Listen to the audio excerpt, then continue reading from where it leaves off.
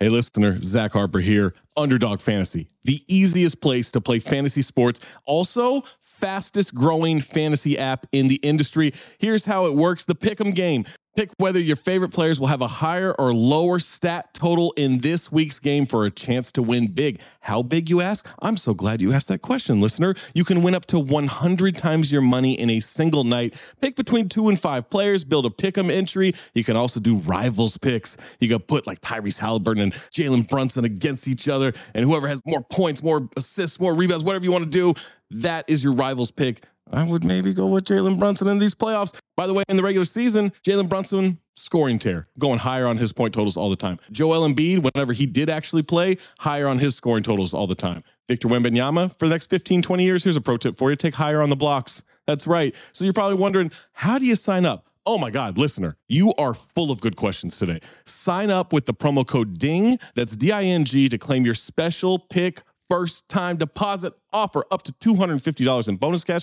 $250, man, that's a lot. Visit underdogfantasy.com or find them in the App Store. And don't forget to register with our code DING, D-I-N-G, to claim your special pick and first time deposit offer up to $250 in bonus cash. Must be 18 or older, 21 or older in Massachusetts, Arizona, 19 or older in Alabama and Nebraska, and present in a state where Underdog Fantasy operates. Terms apply. Concerned with your play, call 1-800-GAMBLER or visit www.ncpgambling.org. Arizona, 1-800-NEXT-STEP. That's 1-800-639-8783. Or text NEXT STEP to 53342. New York, call the 24/7 Hope line at 1-877-8-HOPE-NY or text HOPE-NY 467-369. When you need mealtime inspiration, it's worth shopping Kroger, where you'll find over 30,000 mouth-watering choices that excite your inner foodie. And no matter what tasty choice you make, you'll enjoy our everyday low prices, plus extra ways to save, like digital coupons worth over $600 each week. You can also save up to $1 off per gallon at the pump with fuel points. More savings and more inspiring flavors make shopping Kroger worth it every time. Kroger, fresh for everyone. Fuel restrictions apply. Look, Bumble knows you're exhausted by dating. All the, must not take yourself too seriously, and 6'1" since that matters, and what do I even say other than, hey? Well, that's why they're introducing an all-new Bumble, with exciting features to make compatibility easier, starting the chat better, and dating safer.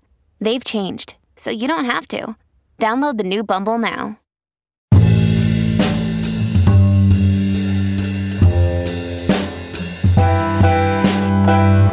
Welcome, ladies and gentlemen, to the latest edition of the Woke Bros. Of course, I'm your host, Big Waz, a.k.a. Waz D. Lambre, joined as always by my comrade, still looking pretty tan, not just because he's a Spaniard, but because he's been on a perma vacay.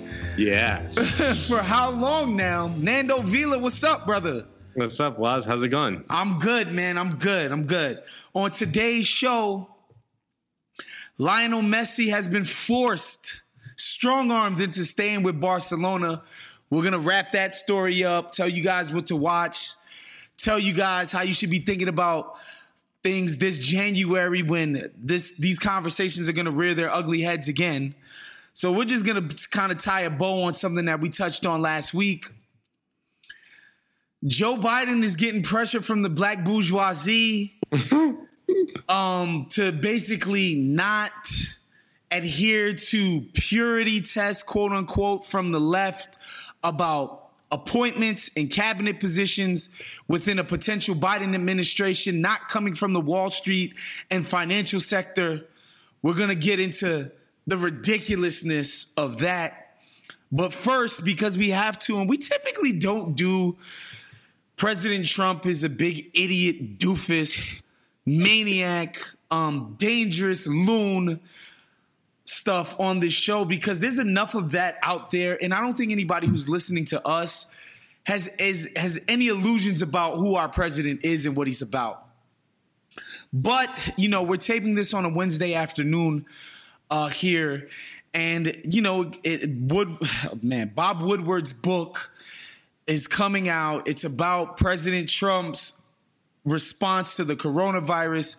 And essentially, he's got President Trump on tape saying The coronavirus is bad. It's dangerous. It's deadly. But I'm not going to go public with the information because I don't want people to panic. It looks bad on me. I'm not doing it. He essentially tells Bob Woodward on a phone call, like, I'm straight up not going to freaking tell the American people the truth because it makes me look bad.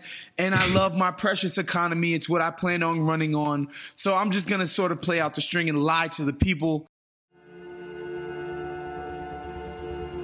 This is more deadly. This is 5% versus 1% and less than 1%. So this is deadly stuff. We show cases, 99% of which are totally harmless. Not just older. Yeah, exactly. People, to plenty of young people.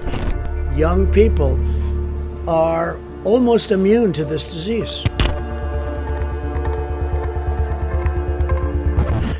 It's also more deadly than your strenuous flus. We lose thousands and thousands of people a year to the flu. We don't turn the country off. I wanted to always play it down. I still like playing it down.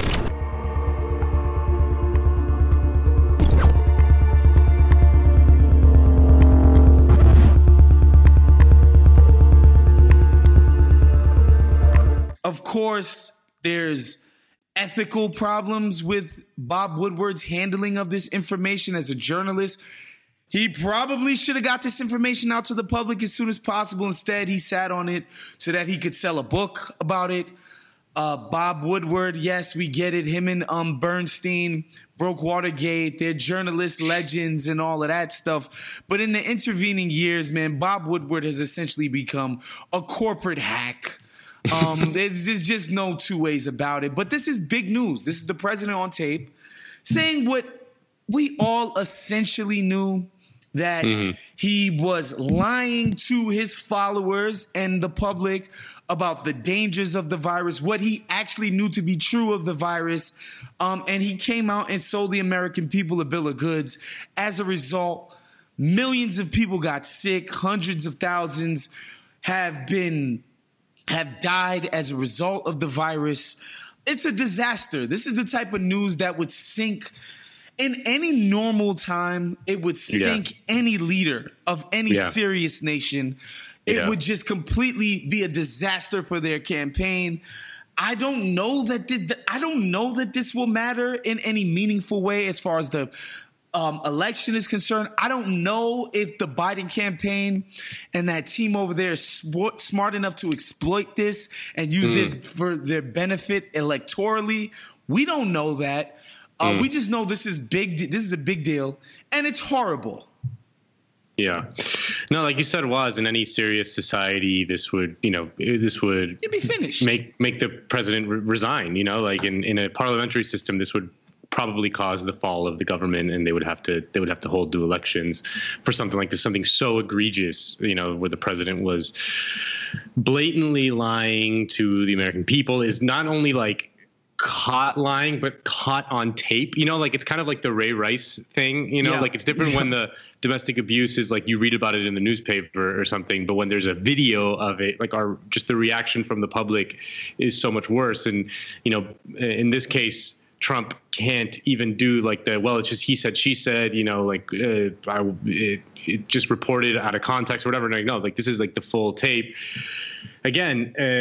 But the everything about this is kind of infuriating because obviously the president lied to the American people, which probably caused people to not take the virus or at least a significant chunk of the American public not to take the virus seriously early on. I mean, this was done. Woodward did this interview on February 7th. This was before kind of shit got real with the coronavirus. So, yeah, it probably would have saved lives had the president said what he said to Woodward in public. It would have saved thousands of lives, probably. That being said, also, Woodward probably should have released this when he had the goods. Like if he had a tape of the president saying, and he's been holding this for 6 months, like just to be able to sell more book copies, that's borderline. I mean, it's certainly unethical to me from a journalistic standpoint, but borderline kind of criminal even in that Woodward could have changed the narrative dramatically around the coronavirus in those early months, right? Had, having a tape of the president saying these things, like it's a really deadly thing. It flies through the air, it maybe would have saved, even if it would have saved a few hundred lives, like it's worth it. Like, think about that,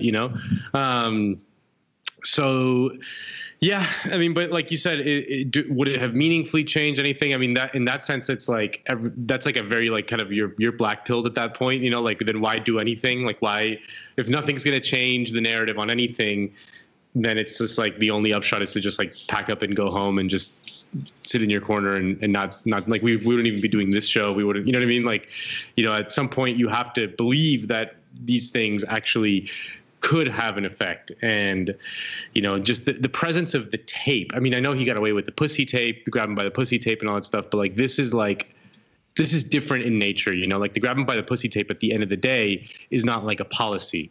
Right. You know what I mean? Whereas this is clearly like a policy that would affect the lives of hundreds of thousands of people. And as with so many things that come out involving President Trump, part of me is like, is there anybody who actually thought this wasn't the case? Yeah. That he knew exactly what the threat was? Trump is a huge germaphobe.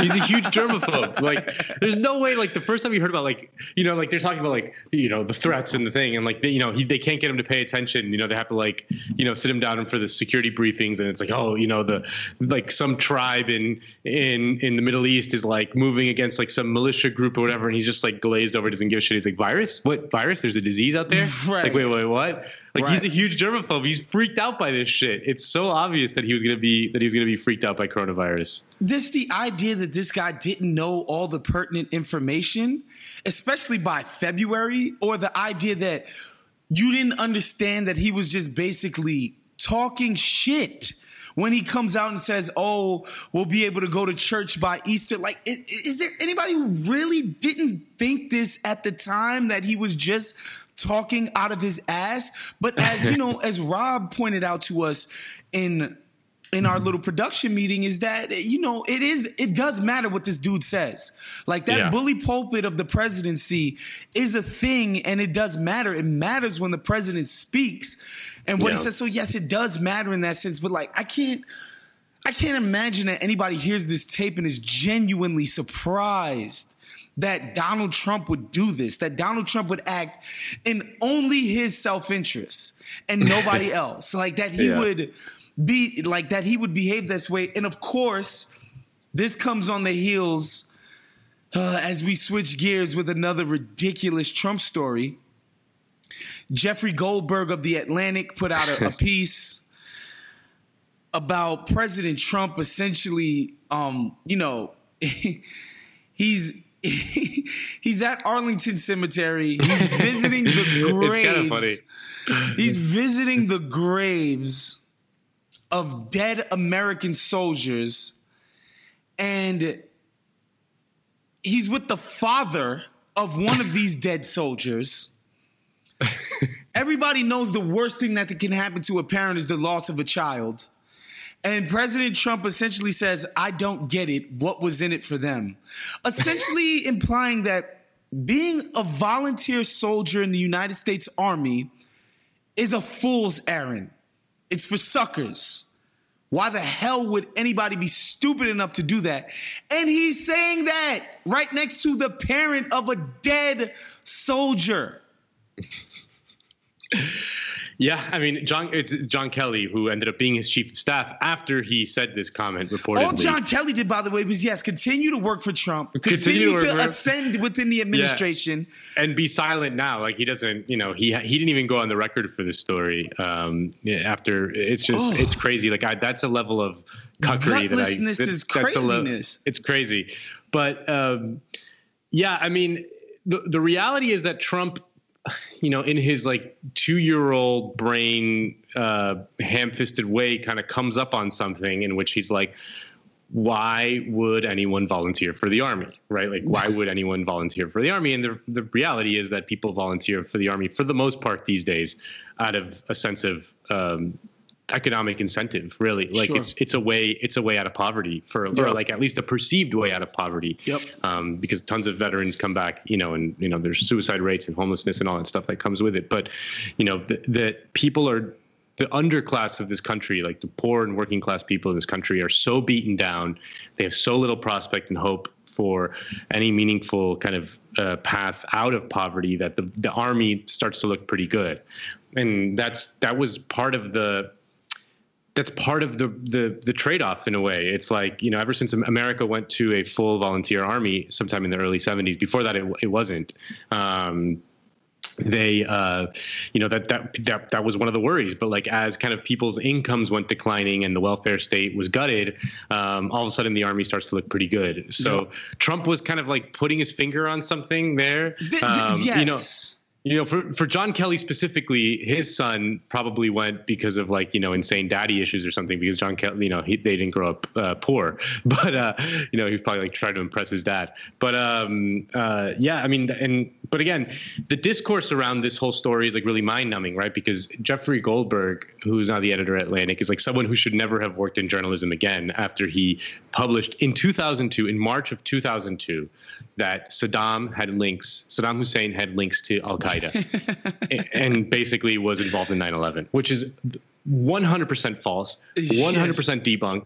This was in the New Yorker, which is the most prestigious liberal magazine in America, with the most rigorous fact-checking, supposedly.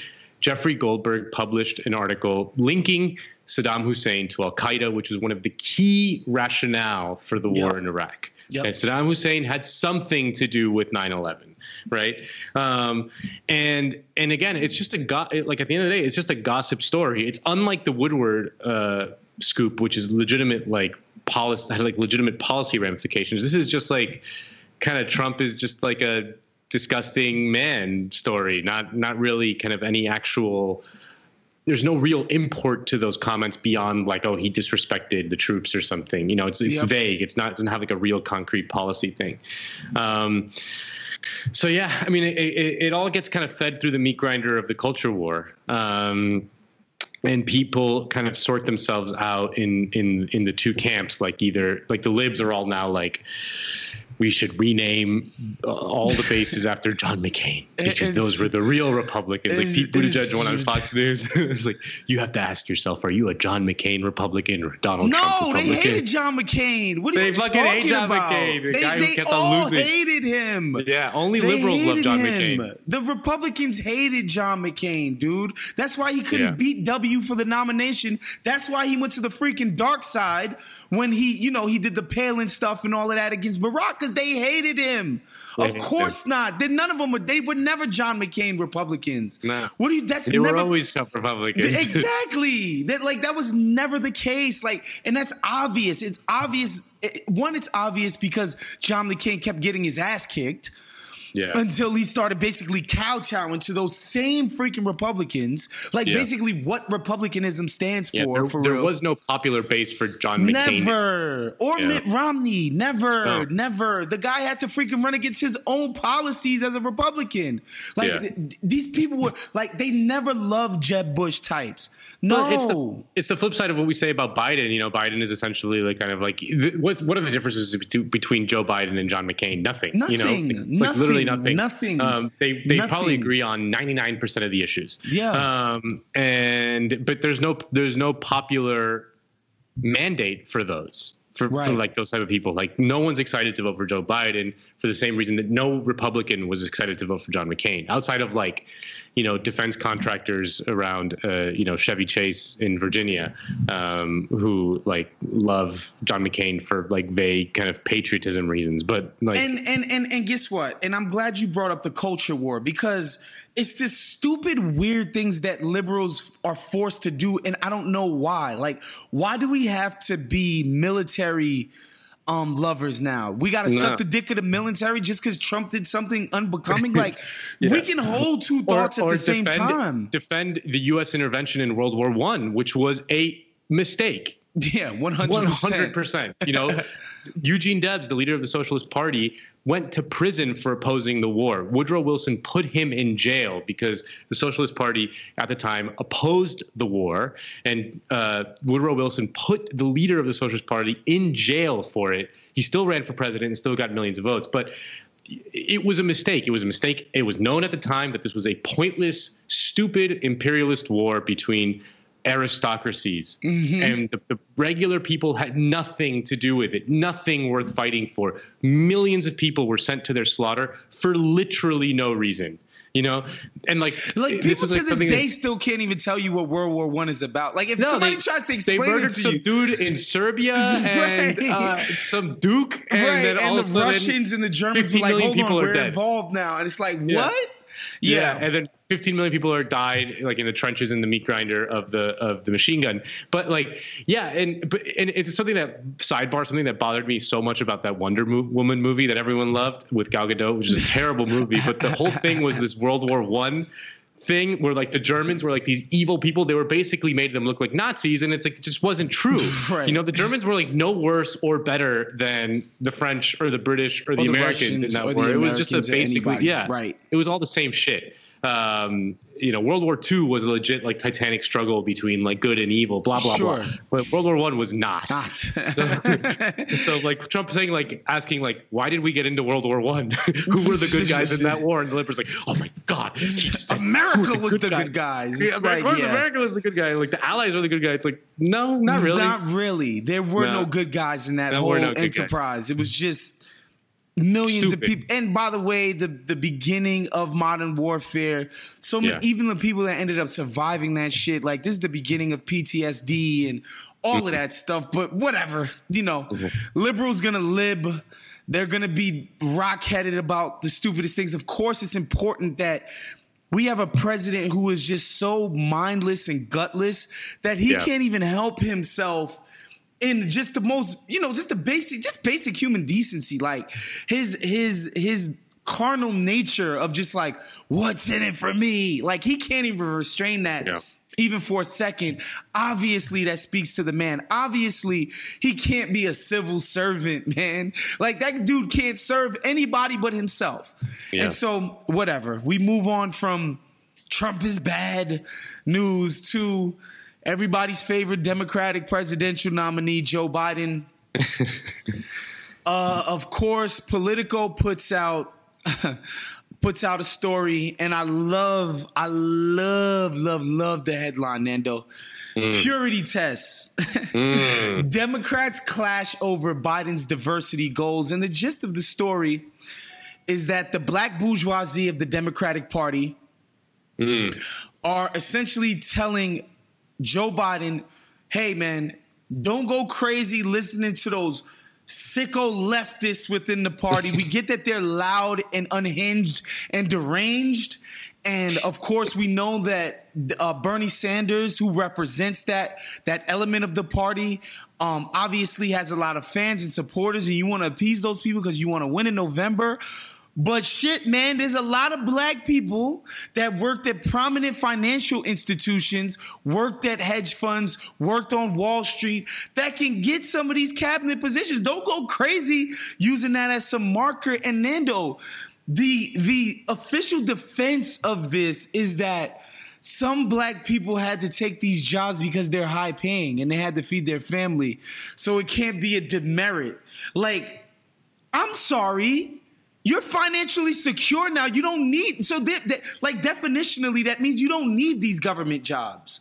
Like you've made a shit ton of money in the financial sector. Like just definitionally, we know you don't need this freaking job. And so just the idea that, oh, it shouldn't be used as a demerit because I don't come from a family with money, so I had to go out. That's cool. You made money. You work in those institutions. That doesn't mean that somebody who is appointed by the people of this country should have folks like you appointed to run important things that affect their lives. Yeah. Just so more cronyism can happen. Just because black people get into those positions doesn't mean that it won't be crony capitalism again. Like, I don't want like the argument is just an incoherent one. And also it's like this idea that you just can't find qualified black people who don't come from those institutions and we talk about, it's important why we talk about these institutions, right? Like working on K Street, working at Goldman Sachs, going to Harvard and Yale and Princeton, all of those institutions, those are all little clubs within themselves. And the Dems love those fucking clubs. They just do, bruh. And so, like, this idea is like, hold on, man, we're not gonna turn off the spigot now. We got black people in those clubs. We like, it's like this is the Dems' idea of diversity and inclusion. It's don't address the conditions that produce these outcomes, which is don't address the fact that Wall Street y'all been taking cues from Wall Street and the financial services industries for decades. And the current climate and culture of our country is these are the outcomes that produced. Like we did this already. This is what you guys have produced for us.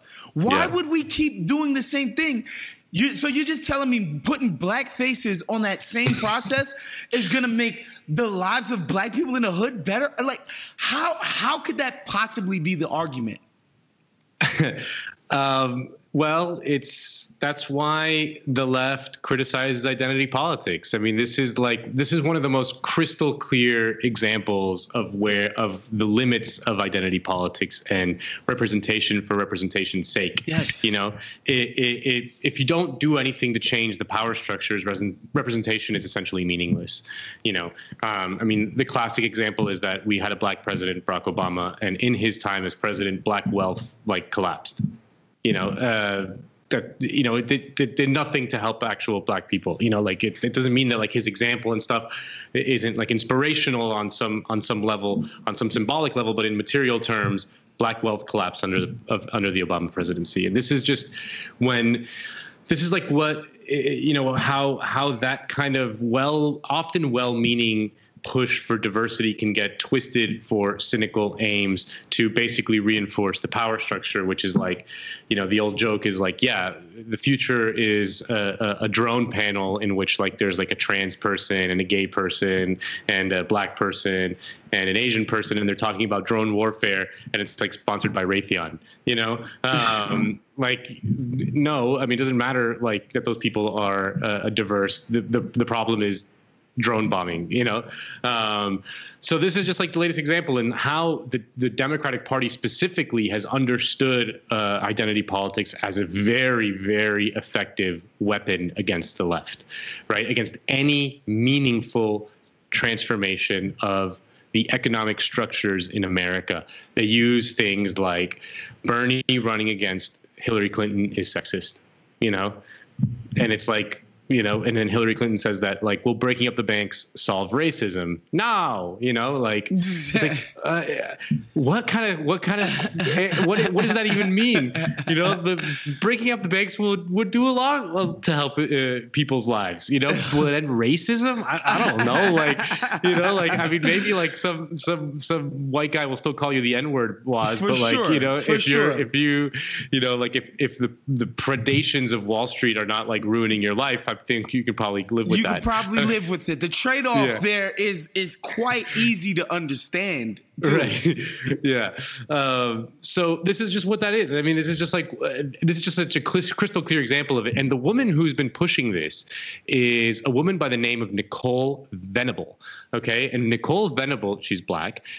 She is a lobbyist. She is a straight up K Street lobbyist for things like FedEx, CVS Health, Navient Corp, which is a student loan, predatory lender, you know, all manner of just awful industries. But she's understood, she got a seat at the table, you know, as a member of the black bourgeoisie, as you called it, you know. And what they try to do is kind of put this progressive sheen on the status quo. It's look, you know, we have the black CEO of this awful company.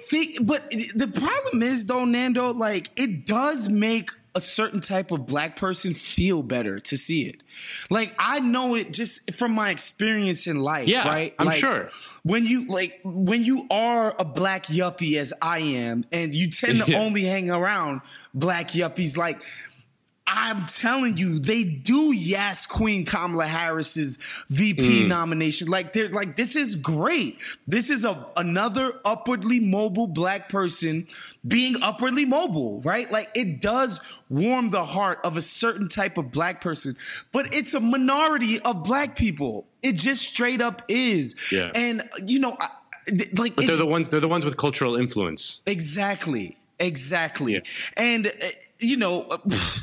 I just don't understand how having a black Treasury Secretary who worked at Goldman Sachs is going to make a difference. All I see when I see black Democrats talk about, hey, man, these purity tests are going to fuck up diversity. All I see is them saying, we have people who we already like, who happen to be black. Let's throw them in, right? Yeah. And I want to, there's a quote in the Political Story from Jeff Hauser of the Revolving Door Project, right?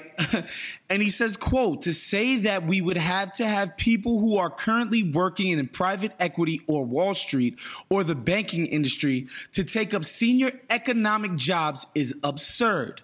You can come up with a few very rich set of potential appointees of color without taking on people who are currently and very recently closely identified with high finance. Like, this is not rocket science, y'all.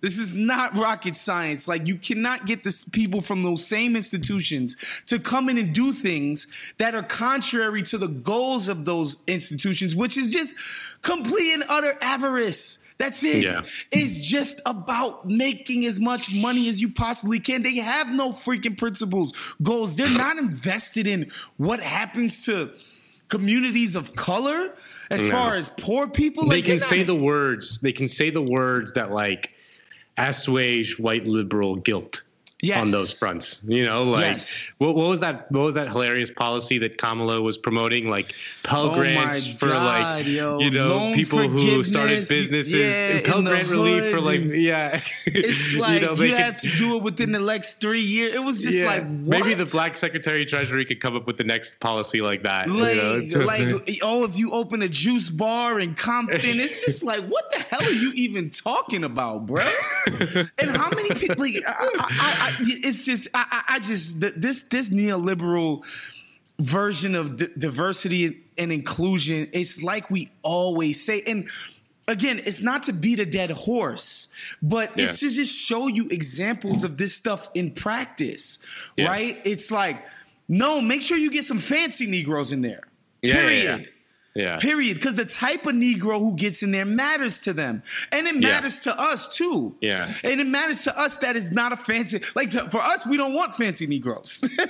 No. We don't want bourgeoisie Negroes. They're a part of the power structure. We don't want that.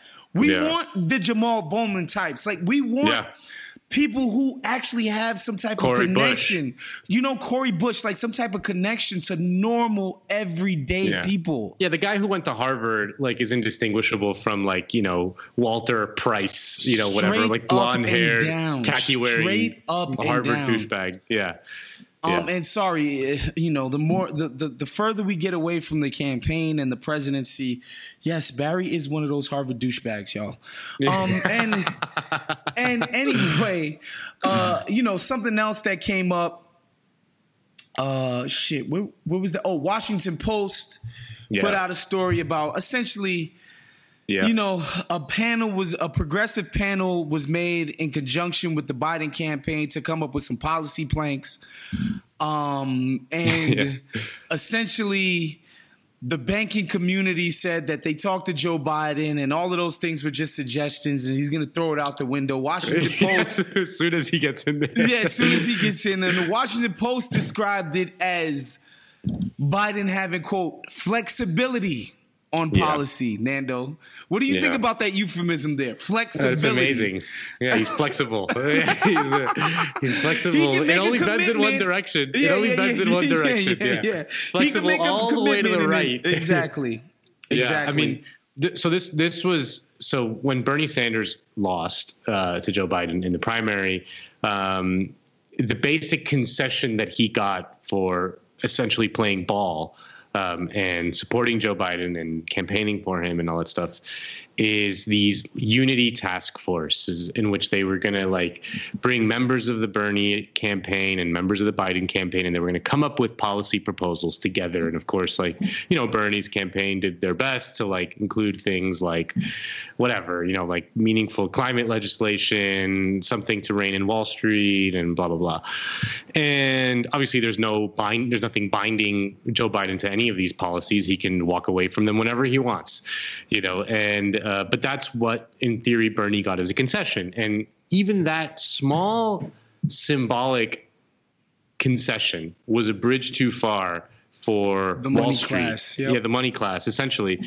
And they've been calling the Biden campaign. They're like, are you guys fucking serious about this shit? Like, you guys are really going to consider doing any of this shit? And they're like, no, we're not. We're not at all. Not at all. This is just some bullshit that we do to like keep those fucking crazies on the left, you know, appeased. But like, we don't plan on doing any of this shit. Don't worry. It's going to be fine.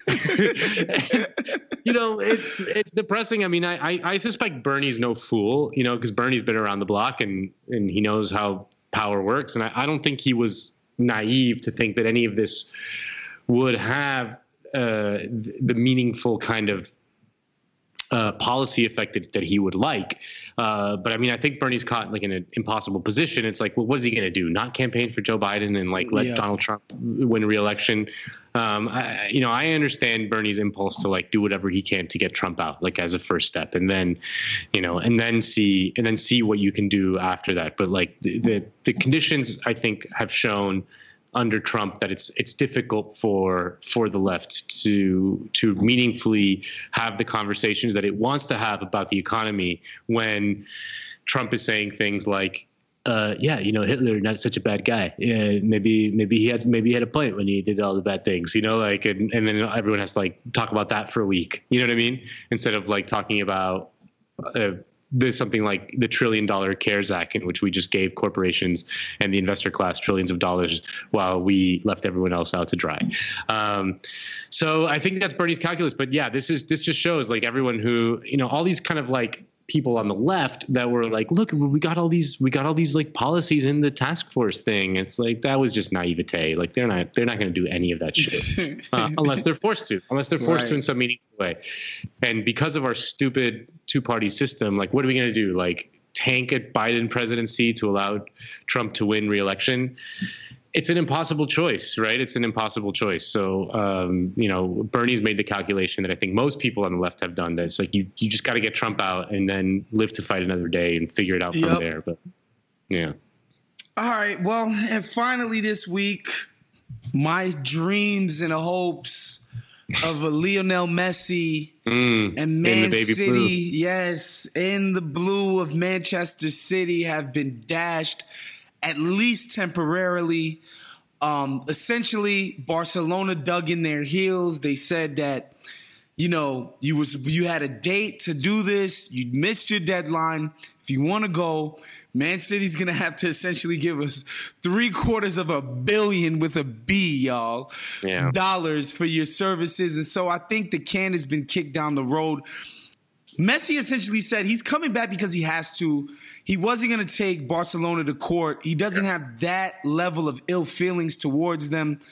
Basically, the head CEO of the team remains in place, but it seems like if you read the tea leaves, when you saw 1 year, you saw the interview that he gave. Yeah, Messi notoriously does not talk. No, he doesn't. He notoriously does not talk, and he basically did the Messi version of unloading on Barcelona. Yeah. And basically, he's coming back under duress. He's gonna play out the season. Nando, please give the people, you know, some additional analysis of Lionel Messi staying. One thing that's confusing about all this, Barcelona, to the average American sports fan, is that Barcelona, like Real Madrid and like two other clubs in Spain, are actually run democratically. You know, the fans vote for the president of the club. Wow. Yeah. Yeah. Like, imagine you got to vote Waz for the GM of the Knicks, you know? Oh my goodness. Or the owner of the fucking Mets. Yeah, you got to vote out John Dolan and Jesus Christ. Or whatever his name is. And the Wilpons. Yeah. Crooks they are. But that's how it works in Barcelona. This guy has one more year left on his term. So he's happy, you know, like the president of Barcelona is happy. He's like, I'm not going to be the guy who let Messi go. Messi, right. So he lives to fight another day. I mean, basically what he had to do is hold out strong and just kind of be quiet and let the lawyers kind of look at the contract. And I think, Messi has negotiated a clause in his contract that allows him to leave at the end of the season, but he has a very brief window to exercise it, you know? And in this case, because there was some confusion because of the pandemic, extended the season, but it didn't extend the sort of contract dates, you know, like that were originally stipulated. And Messi missed his window to exercise the, like, I get out of jail free card. And he tried to argue that maybe because the end of the season was pushed back, that the contract clause will automatically be pushed back. And Barcelona was like, no way. And I'm guessing Messi's lawyers looked at it and they're like, well, we could fight this in court. We could like hash it out in court, or but it doesn't look great, you know? So yeah, Messi, you know, Barca's not going to sell him. Like that was like one thing people like were like, oh, well, maybe Barca just like takes 100 million euros for him. That's what I was thinking too. Maybe this was a negotiation tactic of, no, you know, obviously the 775 million was like the initial offer. That's his release clause, which is like, you know, like in soccer, in Spain, actually, just in Spain, all players have something called a release clause. There's a fee attached to them that if someone pays it, they can walk. No negotiation. That's how Neymar left Barcelona. Barca did not want to sell Neymar, but they didn't have a choice. PSG paid the clause. Neymar agreed to it, and that's it. Barca can't do anything about it. Right. So Messi's release clause is 700 million euros or whatever, something insane. And yeah, no Barcelona president was ever going to negotiate for the sale of Messi. Like they'd rather like go down, like, you know what I mean? They'll go to just the let him walk, and then it will be like he left of his own volition. Right. We had no hands. Yeah, we can't do anything about it. The team. Yeah, right, exactly. Right, got you. But anyone who collaborates with the sale of Messi would have like, you know, riots on the streets in front of their house forever. Like they'll always be known as that guy who sold Messi. I don't know. Got you. So yeah, it was never going to happen. In that way. I mean, I thought that Messi was going to take this issue of the release of the contract release a little bit further. But yeah, like you said, that interview was crazy. He's playing under duress. It feels like he's just going to be there for the year, and then as soon as he can, exercise the clause to get out of his contract at the end of the season. Although you never know, like things can change in a year. You know, like It's very conceivable that Barca turns it around next season and wins the league, for example. Right. And then in that case, maybe like, maybe I'll stay. You know what I mean? But yeah, Barca lives to fight another day with Messi. Waz does not get Messi at Man City. It's very sad. And also, it upsets me because I know for a fact, you know, the next go around, now that everybody knows that he's looking to do something, there are going to be more people involved in a potential Messi recruitment. Although we know there's only a few serious people. I'm sure PSG could probably put together a nice little offer for him. Yeah. Obviously, of course, we know Man City with that oil money, they're not going to fuck around. But I think, you know, there will just be more teams in the running the next go around, which distresses me as a City fan. Yeah. But yeah, man. Barcelona, like Lando said, lives to fight another day. That's our show for today. Make sure you become a patron of Count the Dings. That's patreon.com/Count the Dings. Listen to Let's Pod It Out, Nando's outstanding Entourage Recap Pod. Make sure you subscribe to the Mailbag and Cinephobe and all the other offerings on CountTheDings.com. We'll see you guys next week. Fernando Vila, I'm Big Waz. We're out of here.